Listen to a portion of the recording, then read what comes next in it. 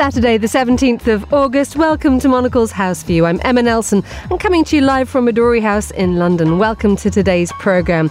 Ahead, no confidence or no deal. We examine the coming storm in British politics as Westminster inches ever closer to crashing us out of the European Union. Plus, 2 US newspaper publishers look set to merge, putting the future of many small city papers in doubt. Are we underestimating the crisis facing local news? I'll be joined by Charles Hecker and Juliette Foster to talk about that and the day's front pages too. That's all ahead on Monocle's House View, starting now.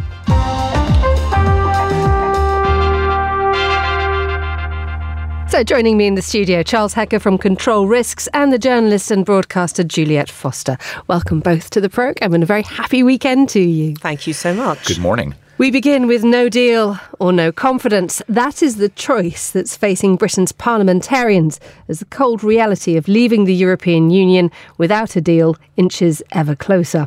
The Prime Minister, Boris Johnson, will head to Paris and Berlin this week to meet Emmanuel Macron and Angela Merkel. It's his first diplomatic trip to the EU since he became Prime Minister. Is it too late for anything good to come of it? Charles, what are your thoughts on that? Is Boris Johnson just walking into a big row this week? I think, before we launch into this conversation, which is going to be fascinating and complicated. You need to share something, don't you, Charles? Well, no, I think we need to take a step back and say what we're about to discuss is who's got the best plan for bringing down the government. And it's amazing that we have arrived at this moment in British politics. And say what you like about the current government, there is the possibility, of course, that the government will bring down the union. So there is an argument to be made that something needs to happen here. In the world of political risk and forecasting, one does scenarios. And I think there is an argument to be made that the most likely scenario for the future is that nothing is going to happen at the G7 summit and that there will be conversations, but nothing substantive will emerge from them. What's going to happen is Parliament will reassert itself and Parliament will block a no-deal Brexit. What will happen then, though, is that Boris Johnson will say that Parliament is blocking the will of the people. And it's very comforting to see Juliette nodding her head across the studio.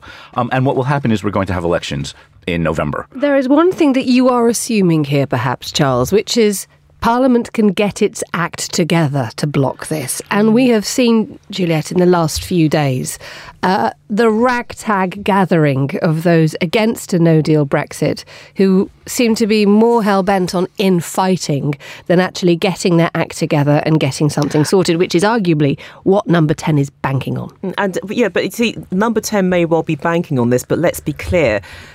The impression that I get is that even amongst Leavers, there are a fair few Leavers who did not want to crash out without a deal. So yes, Boris Johnson may well be enjoying the confusion in opposition ranks at the moment, but it doesn't necessarily mean that if an election were called in November or whenever, that he's going to be an automatic shoo-in. I personally think we're going to be back to square one. We're going to have that hung parliament scenario, and by virtue of that, it may well force us to have some sort of government of national unity.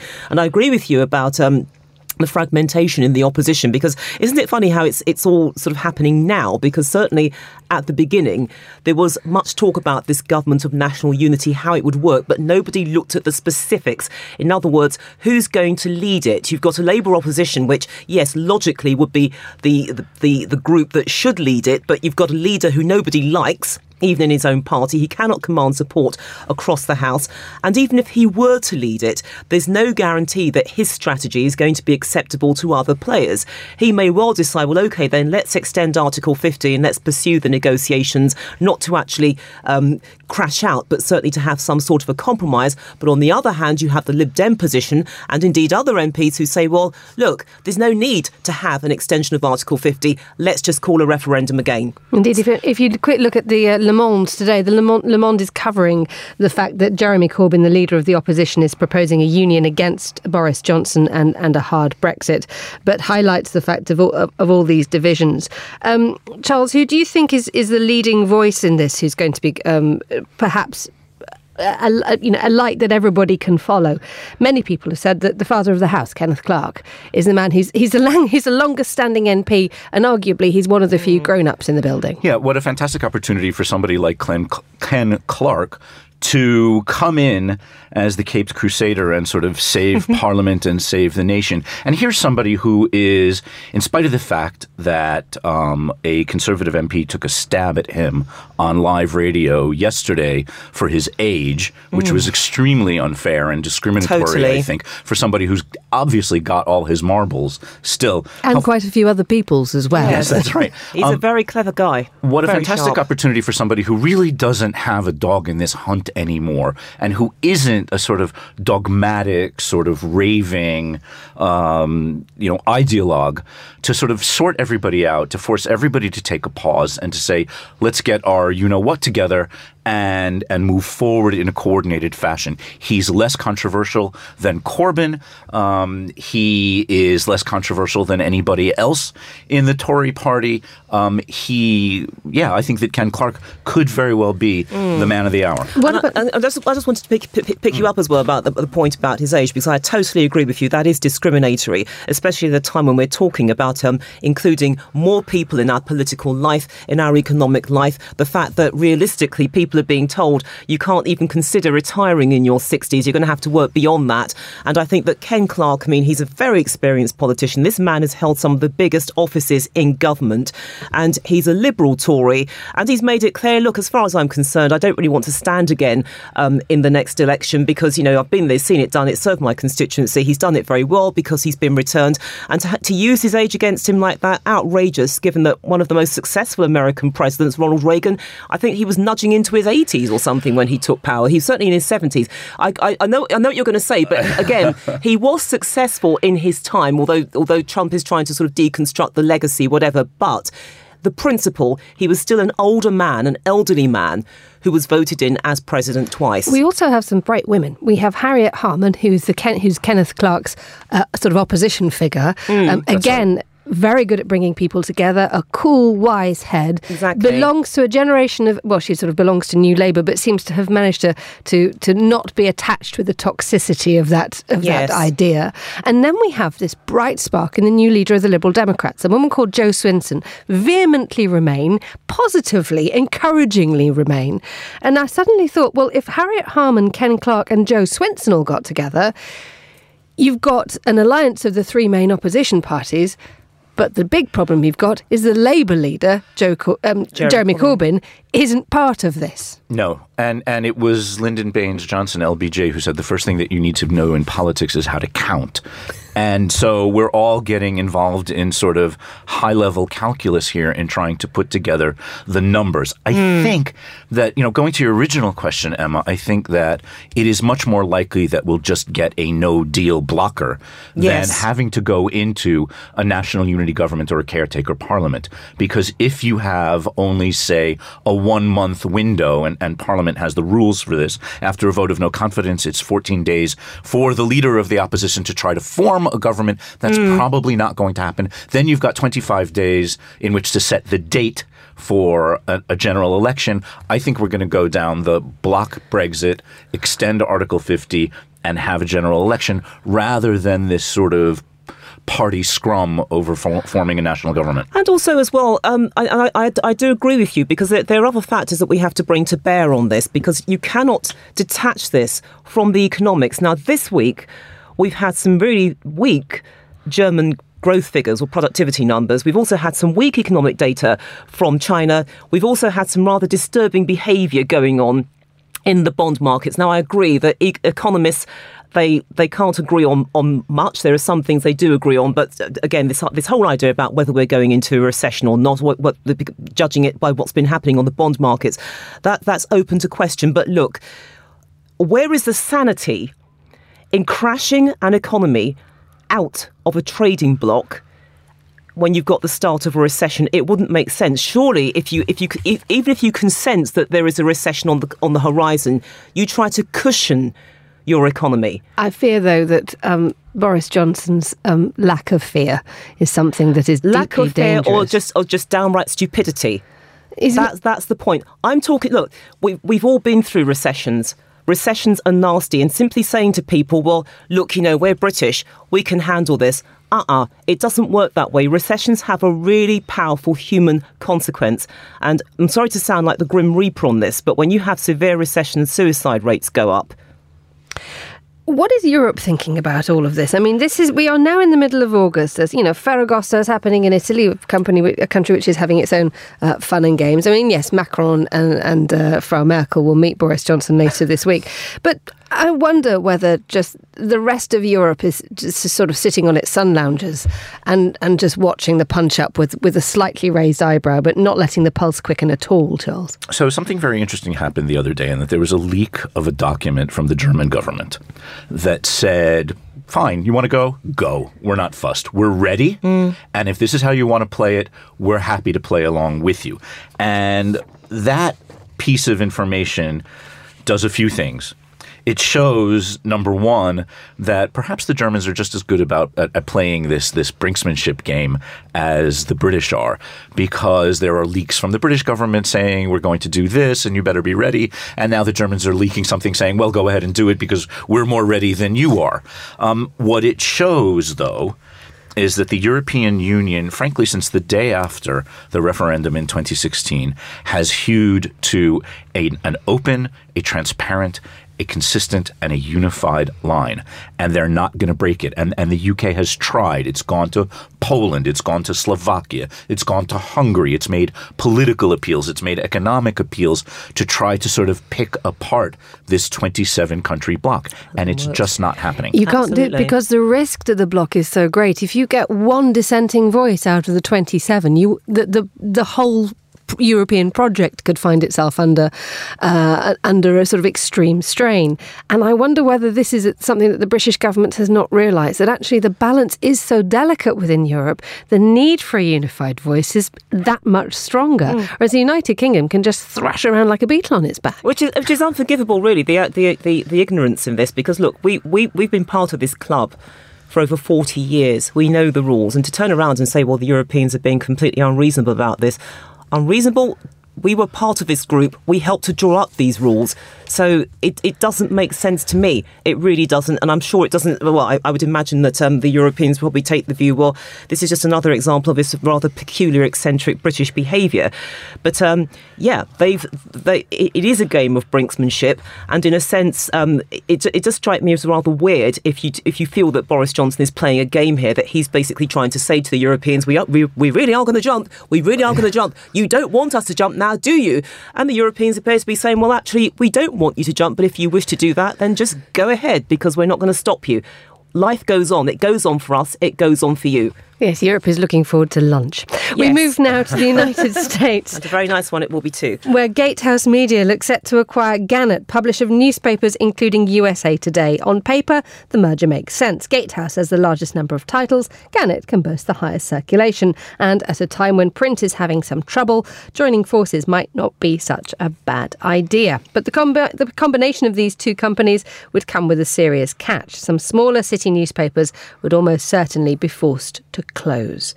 Charles, could you possibly test the temperature of local news provision in the United States for us, please, if you wouldn't mind? Yeah, it's being squeezed from both the top and the bottom. And while, in discussing this earlier, Juliette and I spoke about the sort of robust landscape on one level of local journalism, when it comes to dollars and cents, and when it comes to corporate mega mergers and the eventual spreadsheets that those bring out, when you fuse that with the challenge to smaller local media players brought by things like Facebook and other members of the internet that have created electronic local forums, which are the oxygen of local news, those community bulletin boards, the local news about things that are happening in the schools, about things that are happening in the mayor's office. So what's happening, I think in response to your question, there's a squeeze at the top from money, there's a squeeze at the bottom from disruptive technology, and it's the small papers that are caught in between. And as a result, as a journalist, Juliette, I know that I find it harder and harder to find out exactly what is going on in places because there's an absence of local news. An example was a couple of years ago when Grenfell Tower here in London burned because there had been flammable cladding was on the outside of the building, but residents had campaigned for months and months and months to try and get something done about it, but there was no local news outlet for them to actually have that voice put out somewhere. And this is a problem that's universal, isn't it? It is a problem that's universal, and it's a great pity because there is a function for local newspapers, but then speaking in my own community, there is a kickback. And again, this was something that we were discussing before we came on air. And this is where you've got sort of hyper-local newspapers. Now, I live in an area of southeast London, and there are a couple of freelance local journalists who spotted a gap in the market because southeast London is a big area. Well, South London is a huge area, but they wanted something which was a bit more microscopic. And so they set up this very tiny newspaper, and you can pick it up for free. I get it in the dry cleaners, or you can go to the local corner shop, whatever. And I like it because I really feel that I have a sense of what is happening in my local community. In other words, who's doing what, the local businesses, if there's a new shop, this is how it started. This is what we aim to do. We want to be in the community for a very long time. They're highlighting events. They're highlighting little nuggets of local history. Things like this on a very microscopic level. Now, people assumed this wasn't going to succeed. It is succeeding. And that's the point, because it connects itself to the heart of that local area. That's the kickback. Now, OK, it's a model which works well in my locality. Whether it's going to spread beyond that, I don't know. But clearly, these guys are quite optimistic about it because they've gone to the neighbouring area and they've tried to set up a similar model over there. They went crowdfunding. They were looking for around £4,500. They got about 9,000 just over. They've even managed to recruit somebody from one of the big titles, The Independent, to write for them on this microscopic paper. Maybe that's part of the kickback. But, it doesn't mean that we should rub local papers out of the equation altogether, because the tragedy is that, Grenfell Tower should never have happened, but maybe if those local residents hadn't been shouting into a silo, maybe one of the nationals would have picked it up and made something of this, and we could have actually prevented these deaths from happening. At the end of the day, though, it's all about money, isn't it, Charles? If you want to start a local paper, you have to be able to pay for it. And Juliette's given an example of something that started in spite of that problem and seems to have managed to work. The trend. That's right. Unless you hit on some sort of model, and Juliette's example points towards both sort of crowdsourcing and actually using the technology that was at one point sort of beating you to sort of push back, that's fine. I'm curious to know why companies actually still invest in print media, and I'm glad that these two companies are investing. You're sitting in a building which invests heavily in print media. No, you're right. I'm sorry, but we're talking about daily newspapers. Yes. Yeah. And, daily newspapers, unless you are a powerhouse like the New York Times or the Wall Street Journal, it will be interesting to track this merger, to track its success, and to track the future of large daily newspapers. I mean, I did a little bit of research on this before coming into the studio, and some of the newspapers that are owned by Gannett in 2018 actually racked up a decent number of Pulitzer Prizes. So there's some healthy print journalism happening out there. And I used to work for the Miami Herald. I'm a big believer in print media. But I wonder what the business model is going forward.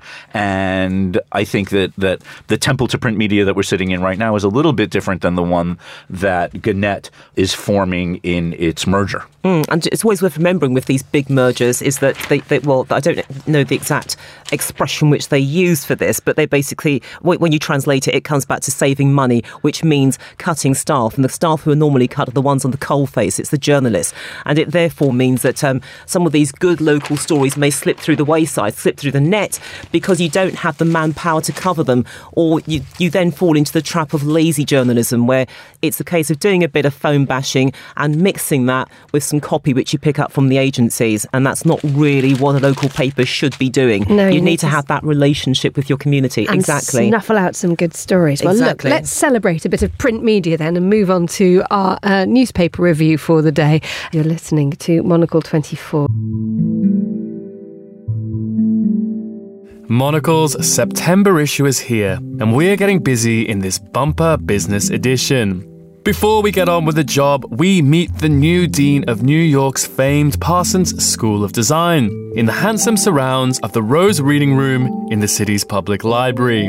In affairs, we view the way to work through a diplomatic lens, joining the French ambassador to Italy to learn how to host 3,000 sharply dressed guests whilst showcasing the best assets of his nation, champagne and all. The business section is packed with insight from bright young entrepreneurs and seasoned CEOs alike. From a Spanish restaurateur with a new way of feeding customers to some bright new ideas on the 4-day work week, we spin the globe and forecast the future of work. In culture, we put crowdfunding in the media to the test and find out what it takes for a new publication to stand out. Plus, we ask directors of some of the best museums how they manage. Then we retreat into the sun-soaked Californian countryside to relax in a modernist getaway that's been given a new lease of life. Our September issue is out now. Get your copy today or subscribe at monocle.com. It's Emma Nelson here, and I'm joined in the studio by Charles Hecker and Juliette Foster. Okay, so you've been having a rummage around. We've done Brexit. I feel as I'm just stretching my arms with satisfaction. We're not going there. to avoid Brexit. We're going to find a way to work it into our newspaper We stories. always do. It's like death, taxes and Brexit. These are the three unavoidable elements of life now. Talking of death, Charles, you wanted to get your bucket list sorted out on air. Thanks for that. I'm going to sort my bucket list out on air, but I'm going to do that with a boost from the Times, which on page 23 tells us that putting together bucket lists is actually ruining tourism, and it's ruining some of the world's most precious cities, the world's most precious venues and sites, and it starts with the packed house viewing the Mona Lisa in the Louvre, which is now particularly fraught because the portrait has been moved to a special wing while the other wing undergoes renovations. In any case, this idea of putting together a list of places that you must go to before the final moment arrives, whether it's sooner or later, and we hope in everybody's case it's far in the distant future, the idea of putting together this must-visit list is strangling places like Barcelona. It's strangling Dubrovnik. It's strangling New Orleans. And the Times goes through a list of the $6.3 trillion tourism industry that is on everybody's bucket list all at the same time, all in the same position. Is this? I'm just wondering whether this is we're trying to work out now whether this is just a list of things that people want to do, or it would be really nice to go and see David and in Florence, or whether this is a thing now that we have to sort of have a special list to do something. We have to ascribe a name to it, Juliette. Well, that's the whole thing. The whole idea of a bucket list has changed. Because once upon a time, it was for those who knew that they were dying. And it's like, OK, you've got so many months or years to live. So you want to cram everything in to enjoy those moments. But now you don't have to be dying. You can just do what you want. So that's the thing which sort of leapt out at me when I saw that. But I mean, I don't think that a bucket list should be visiting places. Yes, it should be visiting places, but it should also include acts which are significant to the individual. I haven't actually worked out my own bucket list because I'm quite healthy, but I have decided, in fact, I made this decision when the term bucket list was first coined. I have decided that if I'm overdiagnosed as terminally ill, I'm going to start smoking again because I stopped smoking when I was about... So am I. It's wonderful, isn't it? Don't ever smoke. That's really bad for you. It kills you. But yes. Yeah, exactly. So as far as I'm concerned, I've got absolutely nothing to lose. And if the doctor says to me, have you started smoking again? I know what I'm going to say. I'm going to say, well, yes. And what are you going to do about it? I mean, what is the point? The accelerating bucket list. Exactly. Oh, Juliette, we shouldn't be mentioning we should be mentioning this on air. But yes, it's one of those things. I'm going to continue in the way that I started, because also as well, when I was a teenager, I remember going into a chemist with my friends. I'm not going to say what her name is. Actually, she's probably a politician now, someone very respectable, and she was shoplifting, and so she was taking bottles of nail polish and sort of dropping them down her sleeve. And I was like, oh my gosh, I'm part of a shoplifting gang. I never even realised it, and I didn't realise it. And her sister was waiting outside. She was older. This is the most antisocial bucket list I've ever heard. But her sister said, did you get it? They said, yeah, what colour would you like? And I thought, well, that's really neat, because I've decided that one of the things I'm going to do is I'm going to go shoplifting if I'm diagnosed as being terminally ill and I have my bucket list. I'm going to smoke and I'm going to go shoplifting. And I'm going to go shoplifting at the Louis Vuitton store in Singapore because it's guarded by Gurkhas, armed Gurkhas. You're stunned. We have Gurkhas at reception. If you just fancy an encounter with them, you could just pop outside. This is really, try and nick a plant and see what happens. This is really special. So that's what I'd like to do. That's my bucket list. The lesson in all of this is check Juliette's bag before she leaves the building. Well, it's a bucket list of a difference, isn't it? Beat that, Charles Hecker.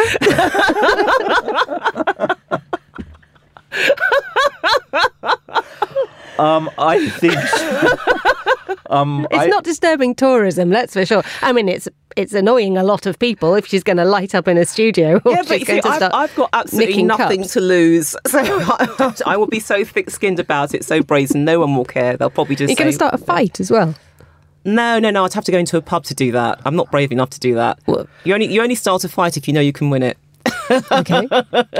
My bucket list. Yes. Well, so it does include one tourism thing, and it's actually something that I'm very happy to say, also in robust health, touch wood, that I'm going to do next month. And that is that I will be traveling from the very far north of Norway down to sort of southern Norway on the Norwegian postal boat, which is something that I have always wanted to do. It has been at the very top of my bucket list. And then really the rest of the bucket list has nothing to do with sort of going to places. It's more about just things that I want to sort of do with my life and things that I want to have accomplished. And one of the other ones is learning Japanese. And so I've been taking Japanese lessons for the past 7 months. Progress is slow. You are a man who will breathe his last in a satisfied state, having ticked all the boxes. Well, let's hope so. That's a very, very nice outlook. All I can say is that the bucket list better be a long thing, because for me to learn Japanese, it's going to take a number of years. You'll surprise yourself. You'll surprise yourself. You'll be speaking it fluently in a couple of years. Don't learn it too fast. It means you'll live longer. Exactly. Let's move on to another story. The Guardian, page 6. Worst blackout in 10 years was avoidable. Right. Anybody who was in the United Kingdom last Friday might have needed a torch, because a large amount of the British national power disappeared. It was a very stormy day. And then suddenly, before we all knew it, the lights all went out. Everybody thought that, lots of people talked about hacking, but actually it was just a bit of a mess, wasn't it, Juliette? Cock up rather than conspiracy, I think they say. I agree, but weirdly I missed it. Was it because you couldn't see it happening because it was dark? No, it was daylight. I mean, my computer was working. Well, I went round to visit my parents and they didn't have the television on, so maybe it affected the TV. But I mean, look, at the end of the day, this is embarrassing for the government on several levels, because, this is infrastructure and people are inconvenienced. People found it difficult to travel. You've got businesses which found it difficult to function. They lost money. So that takes us into the issue of compensation, because it seems that the grid has actually held its hand up to it. But I'm sorry to bring Brexit back into this. One of the arguments about Brexit is that, yes, you can have a Britain which is unshackled. It can punch hard above its weight. It has to advertise itself. It has to sell itself as an attractive destination for companies to invest in. And if we cannot get our infrastructure together in as important an area as this, it does beg the question, well, what is the point? Because, you have to check your infrastructure regularly to make sure that it is working, especially given the surge of technology. We have to keep up with it. We have to incorporate it into the fabric of this country. And clearly, if we're not doing that, it doesn't really sell us very well in a post-Brexit age.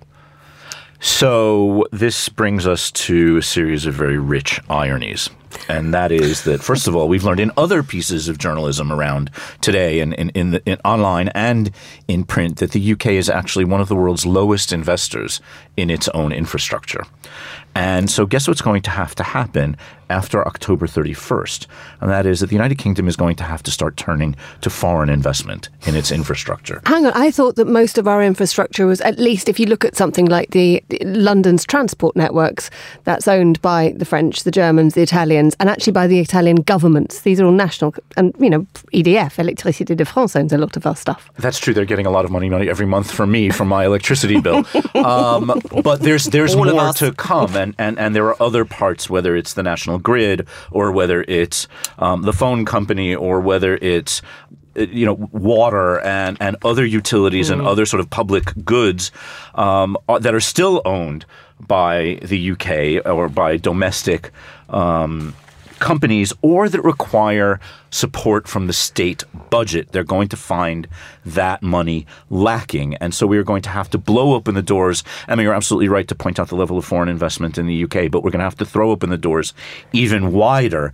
And one of the most ironic examples of that is on page 1 of the FT today, where we learn that British Steel, which has been functioning in receivership for the past number of months, is going to be bought by the Turkish Military Pension Fund.